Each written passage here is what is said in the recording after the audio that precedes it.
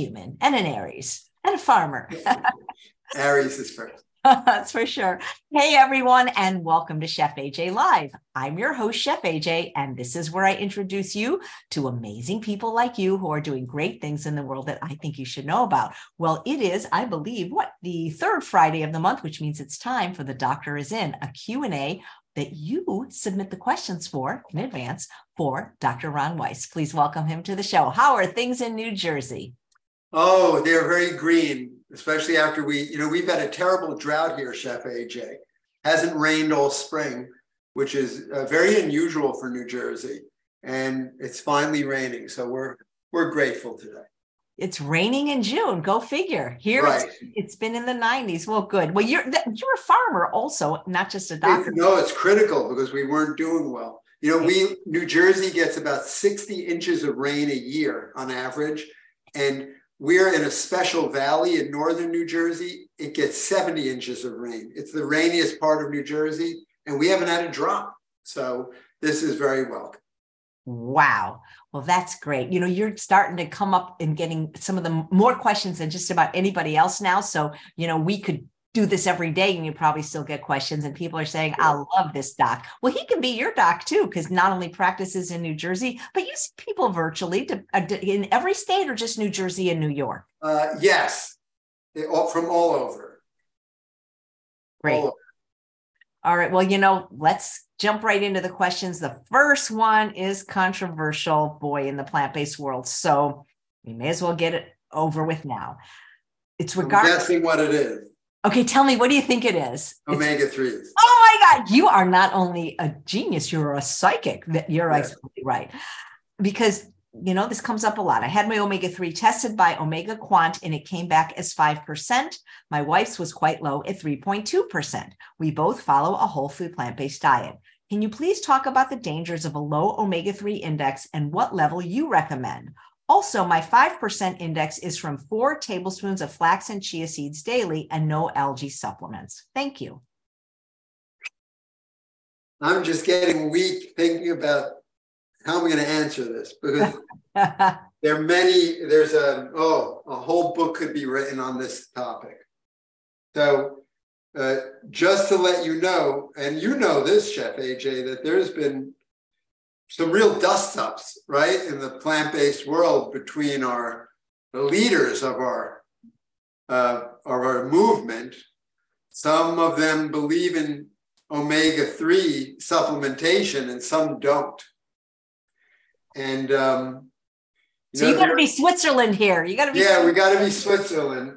So it's not to offend anyone, but I'm going to give you I'm sort of a pragmatist, because I'm a primary care doctor.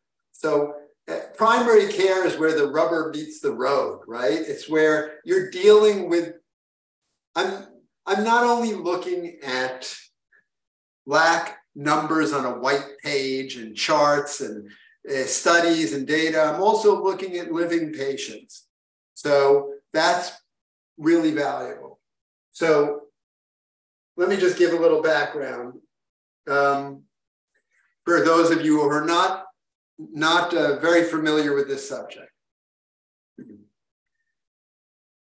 Omega-3 essential fatty acid, 2 kinds, okay? Short chains and long chains. These are really, really important fats. If you notice in the name, it says essential, which means that if we didn't take them in, we would die because we can't make them. Guess what? Our brain, 1/3 of the dry weight mass of the brain, if you weigh it, is omega-3s, Chef AJ. 1/3, if you weigh it. That's how much omega-3 takes up of our brain. It is critical for brain function. We need the omega-3s. So we know that it's important to grow brains. For example, when a fetus is developing in a mommy, the brain's continuing to grow from the time you're born until the time you're 25, where on average the brain stops growing and then it starts shrinking in size until you're in the cemetery. That's just the way life works. We've noticed there is some evidence that people who have lower levels of omega-3s, especially as they get older, in other words, in their senior years, if they're supplemented with the omega-3s, two things have been demonstrated to happen. Number one, they do better when we give them executive cognitive function tests. If we give them problems to figure out, they can do better on the test when we give them the supplementation. Get ready for this. When we got CAT scans on people's brains and saw they were shrunken, which, by the way, is one of the definitive, I can't say definitive, but it is one of the main criteria to diagnose someone with Alzheimer's. You have to get a brain scan and you see their brain is shrunken. It's called atrophy. When we took patients with atrophied brains in these studies, and they were seen to be low in omega-3s, and they were supplemented, guess what happened? Their brains expanded inside. They got larger. So from these kinds of studies, it's very powerful to think about what kind of positive effect omega-3 supplementation may have on both function and the anatomy of these older brains. And it's been extrapolated that a level of 5.5% on the omega check, it's basically, I don't want to get lost in the weeds here, but it's a lab value you can get from a lab, which is a ratio, don't get lost now, but it's a ratio of long chain omega-3s over omega-6s.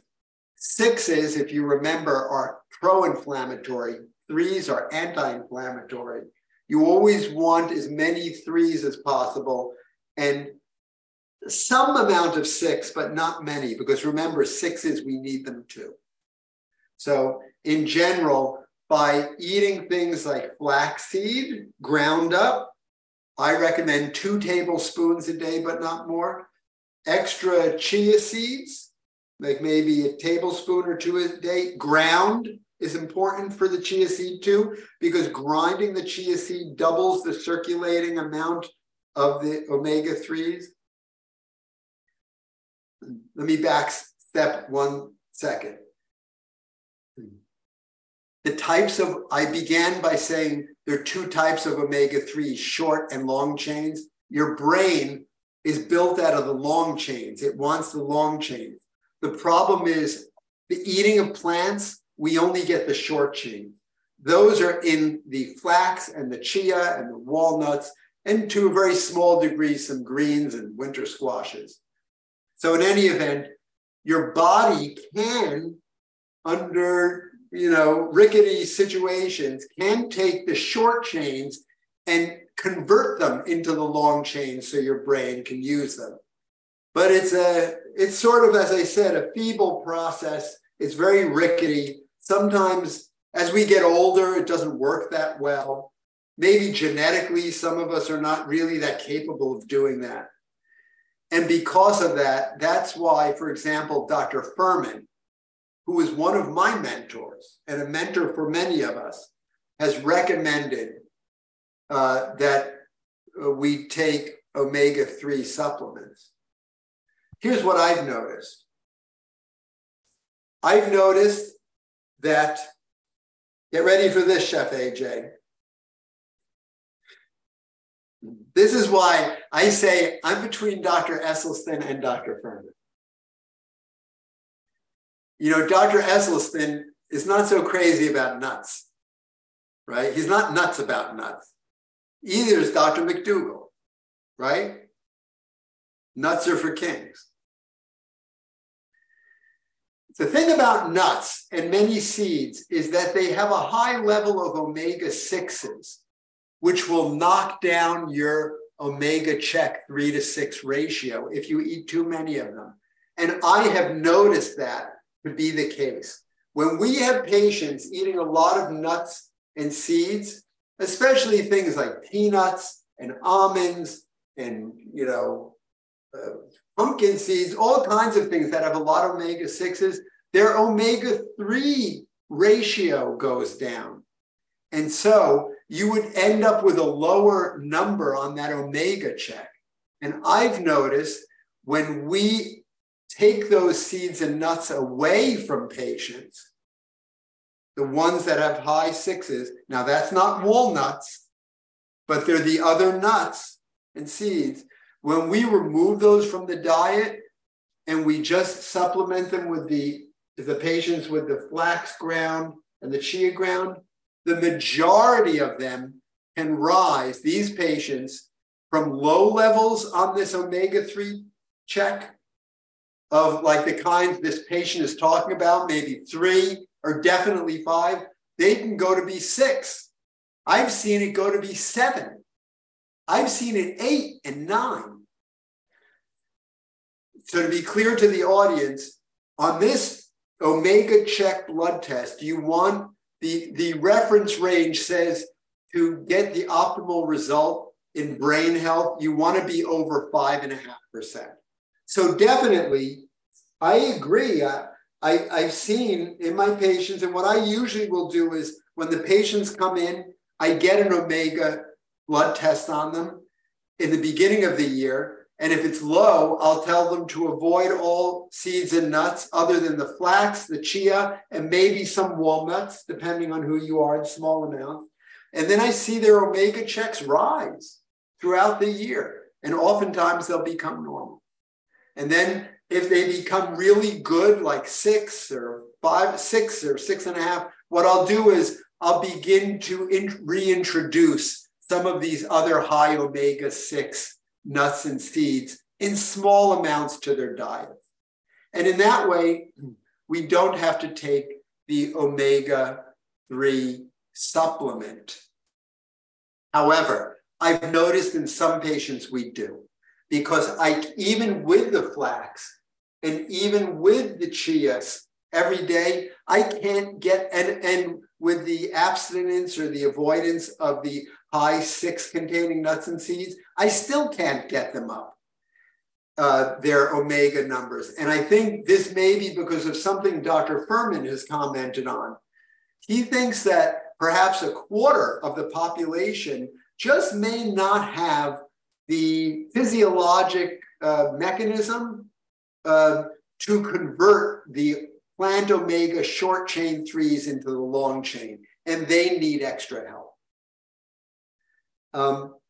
Dr. Furman has also alluded to the fact that in his life, and remember, Dr. Furman has a lot of valuable experience because he has been a practicing primary care doctor for many years. He has taken primary care of many, many, many patients, and he's taken care of them, witnessed their diseases, witnessed them over decades and decades and decades of what happens to them. And many of the people he's taken care of in the beginning, many of his mentors who got him started on eating plants, they died of degenerative neurologic diseases like dementia, like Parkinson's disease. So that was very concerning to him. And it certainly is concerning to me to hear that. And it's certainly concerning when I check these values to see, especially in people who are not eating fish, that these values of omega-3s tend to be quite low. Sometimes I've seen like less than 2 in vegans. So because of all these reasons, that's the way I roll. Just to summarize, I would have your doctor check. The lab I use is LabCorp. It's a large national lab, and they have this trademark test called an omega check, and it is an omega-3 to 6 ratio. And that's what I do. I send the patient there, they get it checked. You want it to be above 5.5%. If it's less than that, I would recommend eating flaxseed ground 2 tablespoons, chia maybe 2 tablespoons ground for a year, because it takes a long time to change these values. And maybe stay away from the other seeds and nuts except for some walnuts. And then see what it is in another year. And if it goes above 5.5%, there you go. You accomplished your goal. If it doesn't, I think I would recommend the omega-3 supplements, but not from fish oil, because our oceans need a break and you don't want the poisons from fish. Just get it from green algae oil. Right. Was that too complex? No, I think you did great. I'm going to listen to it again. I've been able to keep mine up without nuts and seeds just by eating a lot of greens, but I get it checked every year. Most people can. Yeah. But some can. Right, of course. And so, but do you agree, Dr. Weiss, that the test should be venipuncture and not the finger stick? Because I've had doctors say that the finger stick is just not as accurate in general. Yeah, you have to remember, I don't like finger stick blood tests because they're run on simplified machines, these finger sticks. The vast and complex machines that are in large laboratories that take whole bloods, these blood samples, that's a whole different kind of technology. And, it's standardized. I prefer the blood test from the veins. Thank you. I appreciate that. So here's a question I don't think we've had from Kimberly. It's about hyperhidrosis. Her son has excessive sweating not related to heat or exercise. Is there anything that can be done to reduce sweating that doesn't require medications? Yeah, this is a tough one. I have to begin by saying that. Hyperhidrosis, there are some people who have overactive sweat glands. And the common places for this overactivity to be is the palms of the hand. I don't know if any of you if anyone is not aware of this condition. Sometimes you'll shake hands with someone and their hand is very wet. So that person has hyperhidrosis. Also, it occurs in the armpits, medically known as the axillae, and the feet, very commonly. Feet are sweaty. So, and this is regardless of temperature, regardless of time of year. Maybe being nervous makes it even worse, but even if you're calm, you're sweating.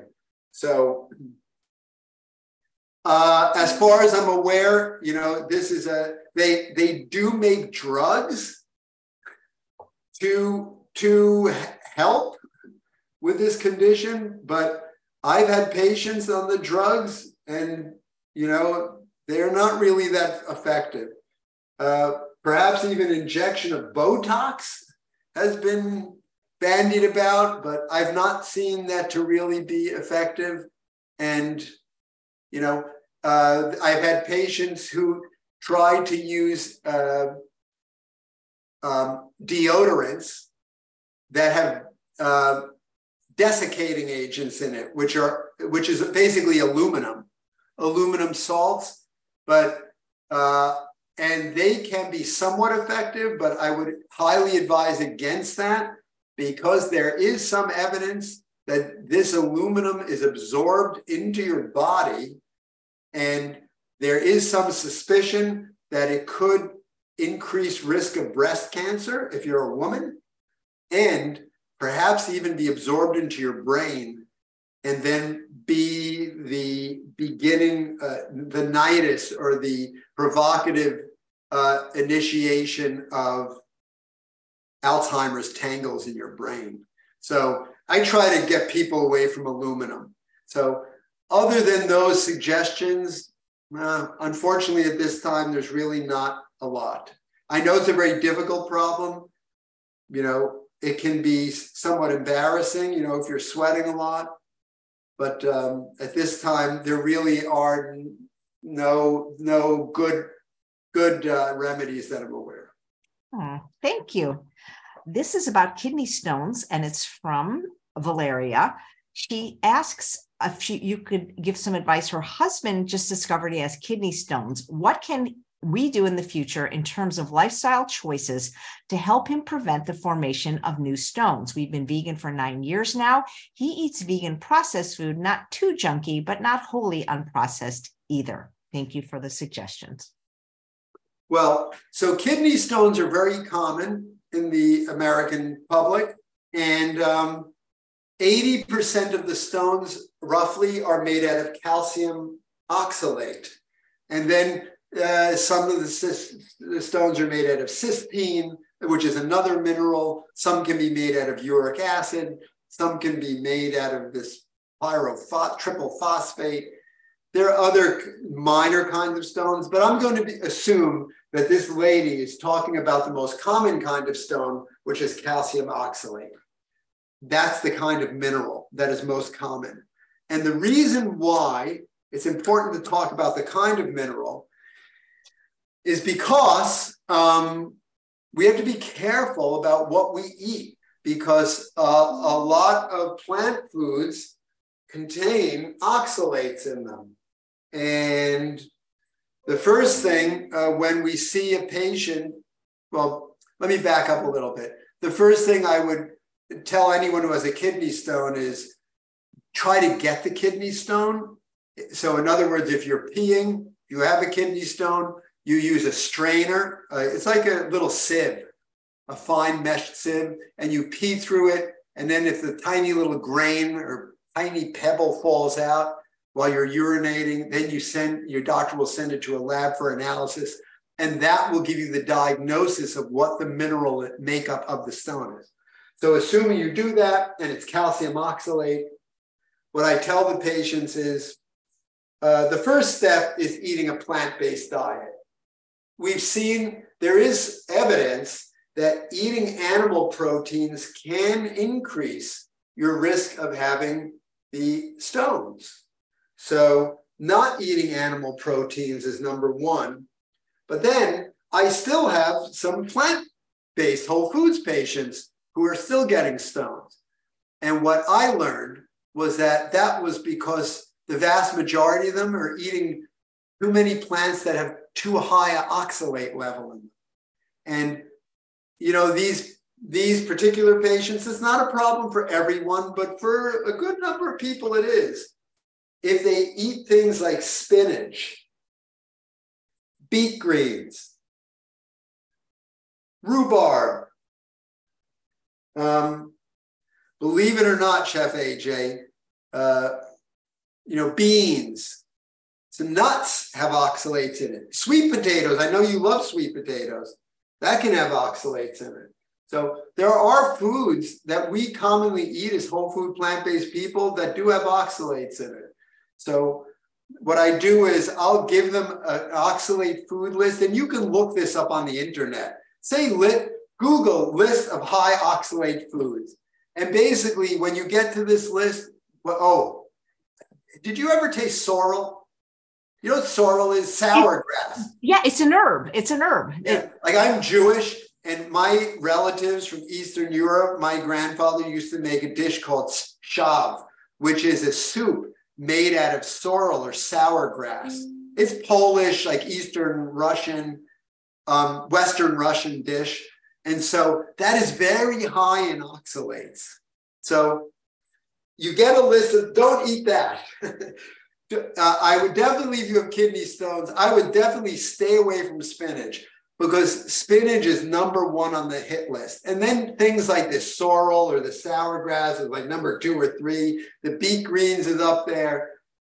Don't go near those things. You know, they're fairly minor green. Well, spinach is a major green. It's very common, but I would just stay away from it, because there's so many other greens to eat that don't have high oxalates in them.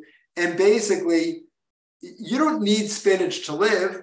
And if you eat just even like a cup and a half of spinach a day, which is not a lot, Chef AJ, that's going to toss your oxalate level over. So I tell my patients to spend their oxalate bucks on the most valuable and necessary of whole plant foods. And guess what that is? The legumes. The legumes, because if I had to center, because they're really important. So spend your oxalate bucks there. And there are plenty of greens you can eat other than beet greens and spinach and sorrel that don't have high oxalates. And then, then you don't have to worry about anything. Here's what I also do. I also get a before and after 24-hour urine test to measure how much oxalates they have, because you can do that. So I'll take all the urine in a 24-hour period when they're eating their before diet and see, usually somebody who has kidney stones, they're over the limit for oxalate measurements in their 24-hour urine. And then when I put them on the diet, I'll make sure that it's within normal range. And then we know we're good to go. We know that they're eating a good amount, healthy, low amount of oxalate. So that's the way that goes. And then once the oxalate level in the urine is under the normal range, the mineral will not precipitate out in the urine and form into rocks, which will give you the kidney stone. Last thing I'm going to say, you know why I like beans so much for the oxalate bucks and the dark leafy greens? Because they're also very high in calcium. And here's what if you notice, I told you in the beginning that these stones are made out of calcium oxalate, right?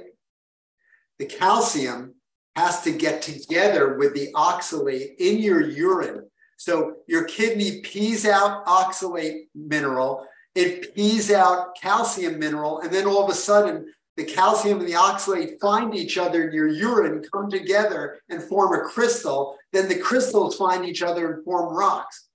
But how about this? How about if we ate a lot of calcium from dark leafy greens and beans, and then if we ate even a high amount of oxalates, and if this reaction went together in your gut before the separate oxalate and calcium was absorbed into your body, then you don't have to worry.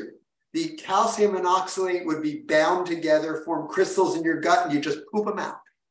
It wouldn't be absorbed. And that's why that's why I always suggest to patients to eat the beans, because they do have oxalate, but they have a lot of calcium, and put them together with greens. The dark leafy greens, like the collards and the kale, they have a lot of calcium. These should be in your stomach and intestine at the same time. And I have to tell you, in all the years I've been practicing, I've had patients with kidney stones before, but never after eating like this. Wow, that's great. Yeah. I love that. How to spend your oxalate bucks. I never heard that before. Oxalate bucks. Okay, well, now we're going to switch gears and talk about ticks. And guys, I'm sorry I can't take questions from the chat. We have questions all the way back from February that we're still trying to get answered. So please sign up at chefaj.com. We'll send you an email once a week with the guest lineup, and then you can respond to it.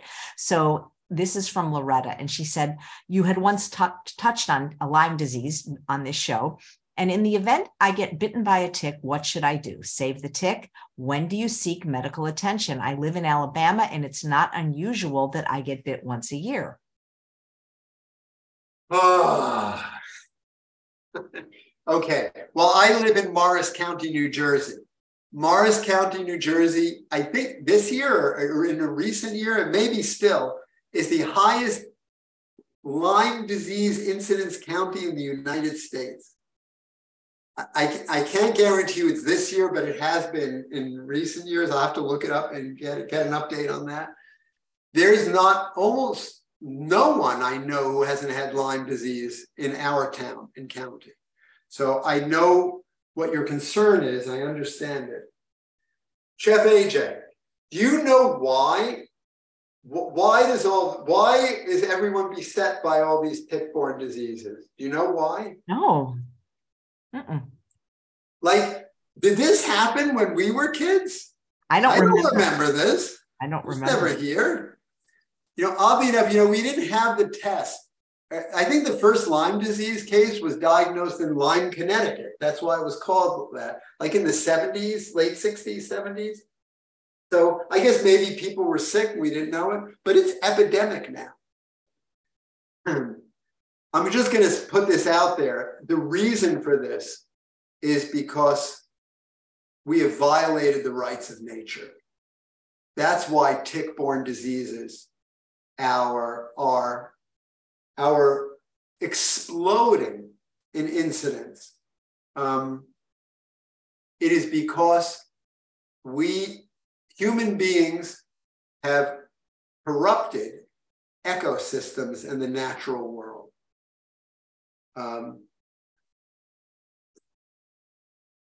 Chef AJ, 2 years ago, I was going for a physical for my hospital, my on-staff privileges. My nurse practitioner took my pulse. It was irregular. Next thing I know, I'm getting an EKG. I'm missing heartbeats. I end up in the emergency room the next day. My heart rate was at 30 some odd beats, and I was in heart block from Lyme disease. I had cardiac Lyme. So it was in my heart. I had no other symptoms. And otherwise, I wouldn't know. And I got that from a tick bite. So I'm fine now. They gave me antibiotics and they saved my life. So I don't fool around with tick bites. If you are in a endemic area for Lyme disease, I'm not sure. I don't think Alabama is that. I'm not, forgive my ignorance, but I'm not that familiar with the tick-borne illness prevalence in Alabama. But you can look on a map. If you are in a Lyme disease prevalent area, it is recommended that if the tick has been on you for some period of time, and I would say that period of time is more than, let's say, 6 hours or 8 hours or 10 hours. I wouldn't wait 24 hours. And if you've gotten it before 72 hours, you can take a prophylactic dose of doxycycline, 200 milligrams, just 2 little capsules, and be done with it. And that is highly preventative and effective in preventing Lyme disease. Of course, I'd just like to remind the listeners, there are a lot of other kinds of tick-borne illnesses now. Things like anaplasmosis, babesia, Rocky Mountain spotted fever. So, and these are rising in incidence too. So in any event, I know that probably wasn't a very direct response to this lady's answer. You really, for everyone in heavily Lyme disease endemic areas, what you should do is, the first step is protect yourself. Make sure you wear the proper clothing, and you can get this all online to make sure you're covered. Number 2, make sure that you check yourself after you've been in brush or woods. Do a body check to check. The most dangerous ticks that transmit Lyme disease are nymphs. They're the size of a poppy seed. They're very difficult to see. You should check everything from your scalp, the entire body, to your groin, everything. And if you find something and it's within, immediately when you come in from that area, you can remove it, and then I wouldn't do anything else. But if it's between, let's say, 8 hours and 72 hours, I would take the medication to prevent Lyme disease. Wow. Do pets get tick bites too? They do. They can get Lyme disease. Oh boy. Yeah. They can, a lot of times vets will put them on medication just all year round. Yep. Yeah. Oh boy. All right. Now we're going to go to inflammation. This is from MJ. I noticed redness and pimples on my face disappear after I started a strong regimen of ibuprofen. I'm wondering if the diet I'm eating, although it is whole food plant-based, is including something that is inflammatory and would cause these symptoms. Is there anything I can do to adjust my diet so that the symptoms stay away once I stop taking ibuprofen? Maybe you could talk about the risks of staying on a medication like that long term. Yes. So that's very interesting. You know, ibuprofen is an NSAID, NSAID, non-steroidal anti-inflammatory drug. And it does have anti-inflammatory properties. And pimples, and I don't know what kind of pimples this lady has, but acne kind of lesions like pimples, there's a significant inflammatory component to that. I have not seen that in my patients that anti-inflammatory drugs like Advil, Aleve, Motrin, aspirin can improve acne. I've not seen that, but I find that very interesting what this lady is saying because of what I'm telling you. They're known to be those lesions are known to be inflammatory, and these are anti-inflammatory drugs. However, getting back to what you said, Chef AJ, I don't know why this lady is taking Advil, but I would try to avoid it. And the reason why is because as time goes on, when this, I guess, first came out in the 80s, maybe 70s, 80s, Advil, Motrin, ibuprofen, it was seen to be like a wonder drug. But these medications are seen to be increasingly problematic by even conventional doctors. Here's the two areas which we know they have serious effects in. Number one, we think they damage kidney function.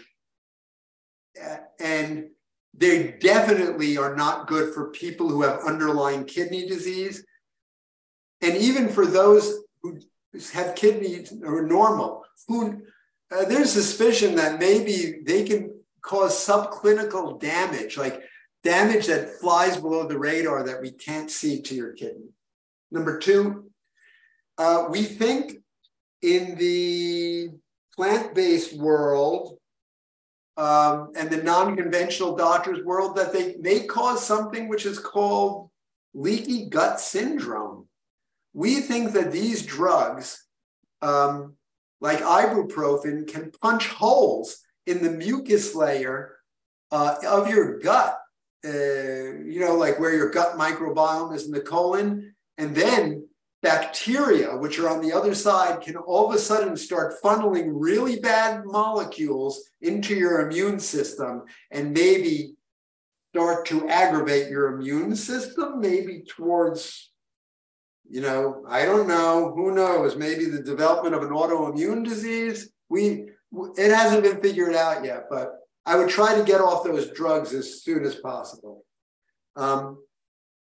The other comment I can say about what you asked is, there are all kinds of things that can cause acneiform or pimple-like lesions, and you would need to get a proper diagnosis first. Is this true acne? Don't know. Is this rosacea? Rosacea can be look like pimples and acne. Alcohol is a common instigator of rosacea, and that looks like pimples. Are you drinking alcohol? Are you eating chocolate? Chocolate can absolutely has been shown to worsen, even dark chocolate, Chef AJ. And even if you're eating whole plant-based and having dark, healthy cocoa or cocoa powder, chocolate, that can worsen, outbreaks. So I don't know of any whole plant foods per se that are known other than what I just told you to worsen eruptions. Last thing I'm going to tell you, watch out for the skin microbiome, because I have noticed that it is highly disrupted by the application of personal care products, soaps, cleansers, and oftentimes when you just stop applying makeup, which I know may be tough, for some women to do, And if you just wash your face with water, it's revolutionary to see what will happen to your skin. Pimples go away, all kinds of things go away. And by the way, make sure you're not eating oil, right? Because as Dr. McDougall knows and others know, oil can give you blemishes. That's my suggestion. Right. Yeah. So even like things that we consider maybe healthy, like you said, like dark chocolate for her particular case might not be so good. Right. Mm-hmm. Yeah. That's why I think an elimination diet just for a few days or a few weeks could be helpful to see. Yeah. Yeah. Or a fast to true north. Okay. Yes. I know. Well, that definitely will cure. Absolutely. That's the ultimate elimination diet. Okay. This is from Darlene. Dr. Weiss, I read that foods such as beans and grains may have been sprayed with an herbicide called paraquat, and that it could pose a significant health hazard to plant-based foods. There are 50 countries that have banned this, not the US, due to extreme toxicity and adverse effects on health, such as Parkinson's disease. What can we do to protect ourselves from this poison? Mm-hmm. You can eat foods that don't have poisons on them. So there's a controversy in the plant-based world often that, Chef AJ, plants are so powerful that even if they're grown with poison and they're served with poison in them, that they're so powerful, they can still clean out your arteries. They can still drop your blood pressure. They can still lower your blood sugars. You can still lose weight because they're so powerful. But here's my view on it. I do so much work to eat plants, to make sure they're the right plants. I put so much effort. Why should I choose plants with a side of poison on them? These pesticides like paraquat, the one this lady is mentioning, are known to be what's called biocides. Bio means life, sides means killer. Rachel Carson, who wrote Silent Spring, the year I was born, warned us about these chemicals. And so today they blanket the earth. The EPA was founded in 1972 by President Nixon based on her book, and DDT was outlawed. We still find it in every woman's breast milk, even today, who wasn't even born then, because these pesticides, they're forever chemicals. They don't get out of our environment. So the best we can do, and what I can tell you is that when we look at vegan, first of all, vegan eaters, they have much, much lower levels of pesticide accumulation in their blood. Not negative, there is some, but it's much lower compared to animal eaters. The animal protein eaters, you have to remember, animals accumulate in their flesh and fat all of these pesticides. They migrate there. So just the fact that you're eating plants, even if they're not organic plants, you'll have lower levels of toxins. But the best thing is to eat plants that are grown without poison. There are two levels of doing that.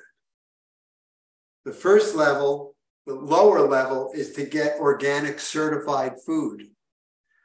The USDA has set up a seal, a registration. On this farm, we are registered certified organic. It takes a lot of work for the farmer to do that. However, I have some news. So you could never use paraquat. If you're getting beans that have a certified organic seal, by law, they cannot have paraquat in them. Okay? They can't have many harmful pesticides, biocides. They can have some plant-derived pesticides in them. And I personally don't like those, but they don't have some of the worst pesticides. Let's say, so at the very least, at least choose certified USDA organic to avoid the worst of the pesticides. And the best you can do is to buy your food from a farmer you know who has a high level of growing. And that growing would be called regenerative. Chef AJ, if your audience is within the sound of my voice and you want to find out what this is about, I invite you to come to Farm Days, our festival on September 9th and 10th, because a lot of what we do here is not just built, and the festival is not about our individual medical issues. It's about how what food extends to the health of the world at large, and how food is grown. How is it regeneratively grown? How is that food for medicine, not only for the people, but food for medicine for the planet, for our rivers, for our air? So regenerative growing uses no killing sprays of any kind. We don't do that. And so that's what we do. So if you go to a local farmer's market, I don't know where this lady's coming from. In some areas, they may have farmers that grow beans. Get to know your farmer. And that a good farmer, even if they're not certified, they'll invite you to their farm, or you can go and inspect the farm, because he or she will be proud to show you, because they do so much hard work to grow food without chemicals. Choose the food without chemicals, and we can do it. Plants without poison. Yeah. Great, thank you. This question is from Nancy. My sister, who is vegan for 5 years and is controlled hypothyroid patient, says her doctor told her not to eat millet. Is that correct? I have never, I would say hypothyroidism is one of the most common diagnoses that we have in our patients. It commonly affects women after their childbearing years all the way up to, limitless. Okay. And we have many patients who have to take thyroid hormones. They eat millet. We've never had any problem. And in fact, one of our favorite millets is this kodo millet, because it has highly resistant starch. So what I would suggest to this lady is, why don't you test out this advice? A registration. What you can do is get a blood test without eating millet, and then eat millet every single day. Eat a half a cup to cup of millet every single day for like 8 weeks, and then get your thyroid blood test. If you don't see any difference, it means you're just missing out on a healthy grain. And a delicious one too. And a delicious one. And birds love it. I know, I've got birds right. I wish you could look right here what I see with all these birds eating their millet. Yeah. Okay, thank you. Here's a fun question from Faith. So apparently, Dr. Greger now says coffee is very healthy, and my husband had it yesterday for the first time in ages, and I'm ready to pummel him. He didn't get to bed until about 2:30 a.m. and snored all night and kept me up. Please ask Dr. Weiss what he thinks. Well, unless I missed something, unless I missed the memo, I can't pay attention to everything on the internet and everything in the world. Why not, Dr. Weiss? I'm not aware that Dr. Greger, who I respect very profoundly, has said that coffee is healthy and should be imbibed. Maybe I know that Dr. Kim Williams has been saying that for a while. He's a cardiologist. That it is or it isn't? That it is. I mean, those of us with anxiety that are slow methylators, I think, oh God, I can't. Caffeine is not a good thing. Here's where I was talking about before, where the value of, I believe, primary care comes in, because you take care of you take care of real people, living people with all kinds of problems. And it's the primary care doctor's responsibility to address all of them. So coffee, people have been trying to collar coffee for decades, that it causes cancer, that it's terrible. The data is not there. I mean, there are studies that show that it's beneficial. But there are also studies that show that in certain people, it can raise their blood pressure. In certain people, if they drink this French rose thing, it can raise their bad cholesterol. So my issue with coffee is I'm not going to go there with what the data shows as to whether it causes cancer. It prevents cancer, probably prevents cancer, to tell you the truth. The cholesterol, the high blood pressure. Here's my problem with coffee. There are two problems.